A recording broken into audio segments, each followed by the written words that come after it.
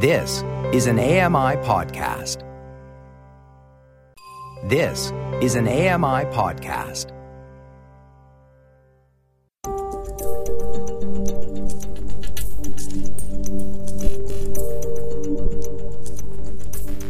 Welcome to Voices of the Walrus on AMI Audio, where professional readers give voice to articles from Canada's best general interest magazine. I'm your host, Lloyd Robertson. The SNC-Lavalin scandal presents lawmakers with a baffling challenge: how to deal with companies that misbehave without hurting the workers within those companies. Are DPAs, deferred prosecution agreements, the answer? Norma Wick reads What Do We Do About SNC-Lavalin by Max Fawcett. Max Fawcett is a former editor of Alberta Oil and Vancouver magazines.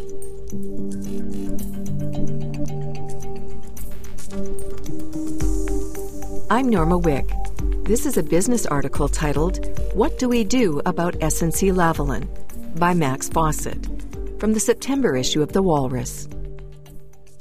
When a company talks about the cost of doing business, it isn't usually referring to more than $20,000 worth of stripper, escort, and security services for a foreign dictator's kid. But according to La Presse, that was just a fraction of the $2 million that SNC-Lavalin, the Quebec-based engineering firm, spent swanning Muammar Gaddafi's son Saadi around Canada in 2008. And it's one of a litany of dubious ethical decisions the company is said to have made in its efforts to win major contracts. SNC-Lavalin allegedly paid tens of millions of dollars to rig bids in places as far away as Bangladesh and even at home in Quebec. Today, the executives known to have been involved in this behavior are no longer with the company, and some have pleaded guilty to bribery charges. A few months before he left SNC-Lavalin, CEO Neil Bruce told the Globe and Mail in March that he had installed a new management team and had raised the company's ethical standards after taking the helm of SNC-Lavalin in 2015. As well, SNC-Lavalin's board of directors is, save one member, entirely different than it was in 2008. These charges led the company, which faces fraud and bribery charges over payments made to Libyan officials, to lobby the federal government last year to consent to a deferred prosecution agreement, a legal arrangement now common in the U.S. and the U.K. that allows companies accused of corporate crimes to avoid a trial. If secured, a DPA would require SNC-Lavalin to admit to wrongdoing and agree to sanctions such as fines, third-party oversight, and systemic reform. In return, the charges against it would be dropped, as long as it complied with the terms of the agreement. SNC-Lavalin needs a DPA to avoid the destructive consequences of a successful prosecution, which include triggering a federal rule barring companies from bidding on government contracts for 10 years. SNC-Lavalin would be the first Canadian company granted a DPA after amendments to the Criminal Code in 2018 finally made the legal tool available to prosecutors. But does it actually deserve one? That was, in part, the question that last year was placed in front of Kathleen Roussel, the Director of Public Prosecutions, as well as the then Minister of Justice and Attorney General Jody Wilson-Raybould, who oversaw her work. Their answer was a clear no. The engineering giant was hardly shy about trying to get what it wanted. It helped fund a 2016 report published by the Institute for Research and Public Policy that made SNC-Lavalin's case for a DPA. Then it laid down covering fire in the form of full-page apologies in 4 major Canadian newspapers. There was even a video with Bruce in October in which the CEO warned about the cost to the innocents, such as employees, shareholders, and pensioners, should his company be refused a DPA. These efforts felt more like a PR campaign than a show of genuine contrition, and created doubts about whether the company fully appreciated what it had done wrong. SNC-Lavalin's association with DPAs also seems to have corrupted the legal tool itself, especially after Wilson-Raybould's accusation that she was pressured to decide in SNC-Lavalin's favor by members of the Prime Minister's inner circle. The scandal over alleged interference by the Prime Minister's office has so soured politicians and pundits on DPAs that it has been difficult to have a productive conversation about them. The great promise of DPAs has been missing from the discussion around the SNC case, says Jennifer Quaid, a professor of civil law at the University of Ottawa. The scandal has also cut short a more important debate about the nature of justice and how that concept should be applied to corporate misconduct. If we believe that people can be rehabilitated, shouldn't the same hold true for corporations? In deciding whether to negotiate a DPA with a company, prosecutors look at a range of factors, including whether the disclosure of the offense was voluntary, how involved senior officers were, and whether the organization took steps to remedy the harm it caused. The DPA would then need to be approved by a judge, who assesses whether it would be in the public interest, and if the terms are fair, reasonable, and proportionate. DPAs promise to be a tempting option for prosecutors, given the difficulties of bringing corporations to book. As Jameson D. Virgin and Guy Pisaneau, two lawyers with Macmillan, a Toronto business law firm, noted in a 2018 bulletin, investigations into corporate wrongdoings are time-consuming, incredibly costly, and rarely result in guilty verdicts. In contrast, DPAs save time and money by encouraging corporations to self-report, which provides information prosecutors can use to target the individuals responsible for the illegal behavior without punishing the entire company. DPAs also bring other benefits, such as helping victims of corporate crimes receive restitution sooner than traditional courts allow for, and introducing oversight measures, including compliance programs and corporate monitors, that improve the prospect of rehabilitation. To some degree, that's been the experience in the United States, where the Department of Justice has used DPAs since the 1990s, racking up between 20 to 40 per year since 2006, to corral high-profile companies, including Boeing, General Electric, and Johnson & Johnson. Unfortunately, the U.S. experience with DPAs also includes a number of examples in which the agreement seems to have been used to shield corporations from the consequences of their wrongdoing and to spare them the cost of a fuller reckoning. As David Montero, the author of Kickback, Exposing the Global Corporate Bribery Network, noted in a Globe and Mail op-ed earlier this year, DPAs have been deployed in the U.S. in conspicuously generous ways. He identifies cases in which a firm has entered into a DPA, failed to live up to its provisions, and then is granted another DPA as a result. Prosecutors faced with a recidivist firm, in other words, are stuck with the same binary choice that DPAs were meant to avoid in the first place: prosecute or not. So regulators simply extend the existing DPA or draw up a new one. In the United Kingdom, where DPAs have been an option since 2014, usage has been more restrained and more heavily scrutinized.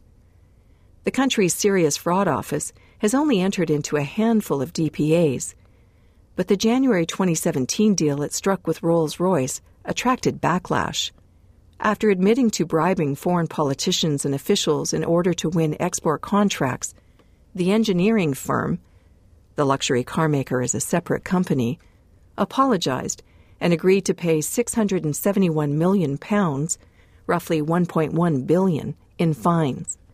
The judge who approved the deal noted that Rolls-Royce had engaged in egregious criminality over decades.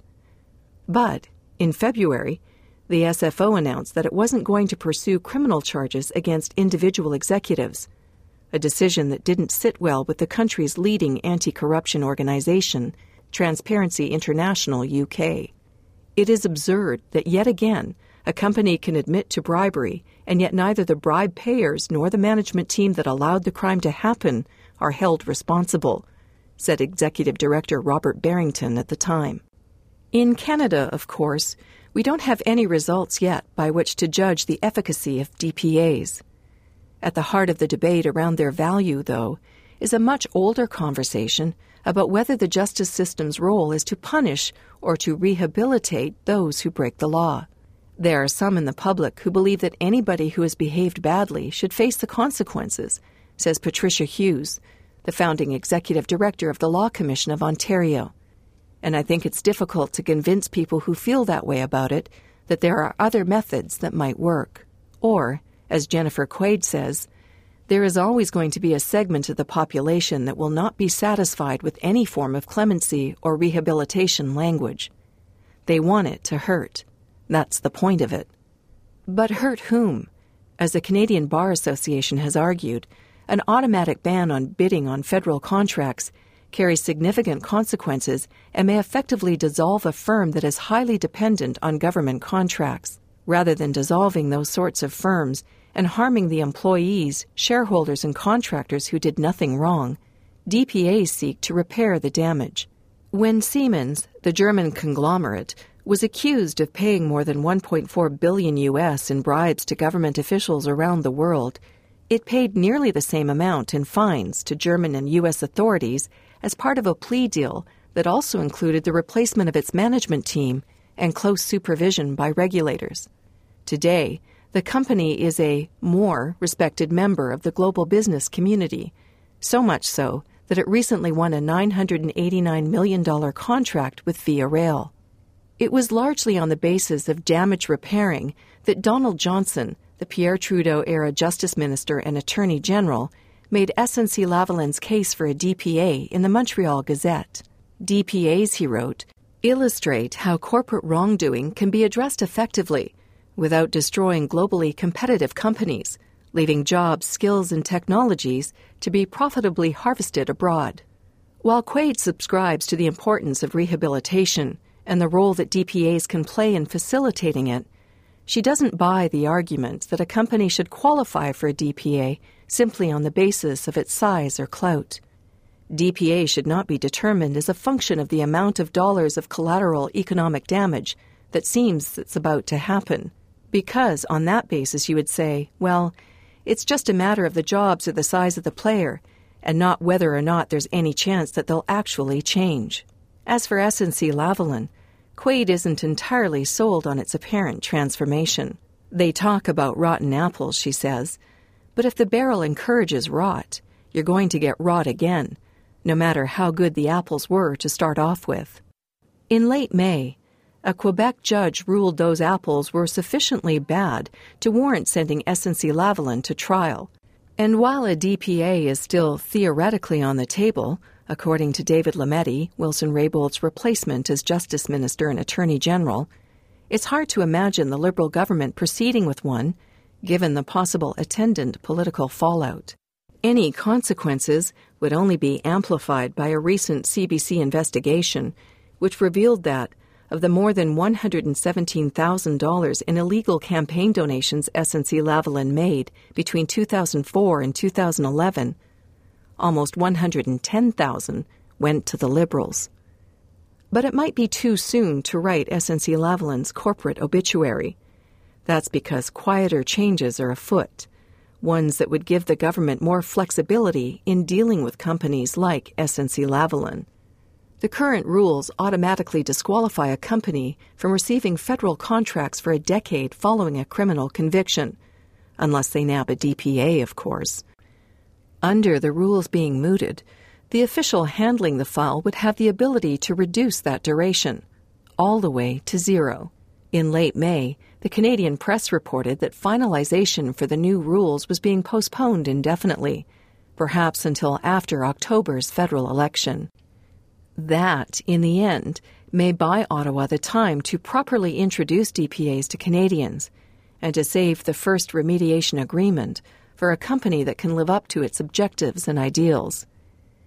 If we want it to appear legitimate, Quaid says, we have to do a good job of defending DPAs. We have to be careful about creating an impression that this is a form of corporate welfare. And to date, the government has done a terrible job of explaining their merits. That was a business article titled, What Do We Do About SNC-Lavalin? By Max Fawcett, from the September issue of The Walrus. I'm Norma Wick. You've been listening to Voices of the Walrus on AMI Audio. Produced by Don Dickinson. Audio engineering by Sam Robinson and Bill Shackleton. The manager of AMI Audio is Andy Frank, and I'm your host, Lloyd Robertson. If you enjoyed this podcast, please consider giving us a rating and review, and subscribe for more.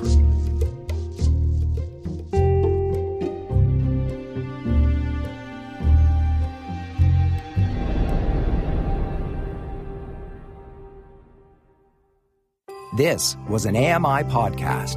For more accessible media, visit ami.ca. Hi, I'm Red Sail, inviting you to download the latest episode of My Life in Books, where internationally acclaimed authors discuss their lives, their work, and 3 books that have resonated with them. That's My Life in Books, available wherever you get your AMI podcasts.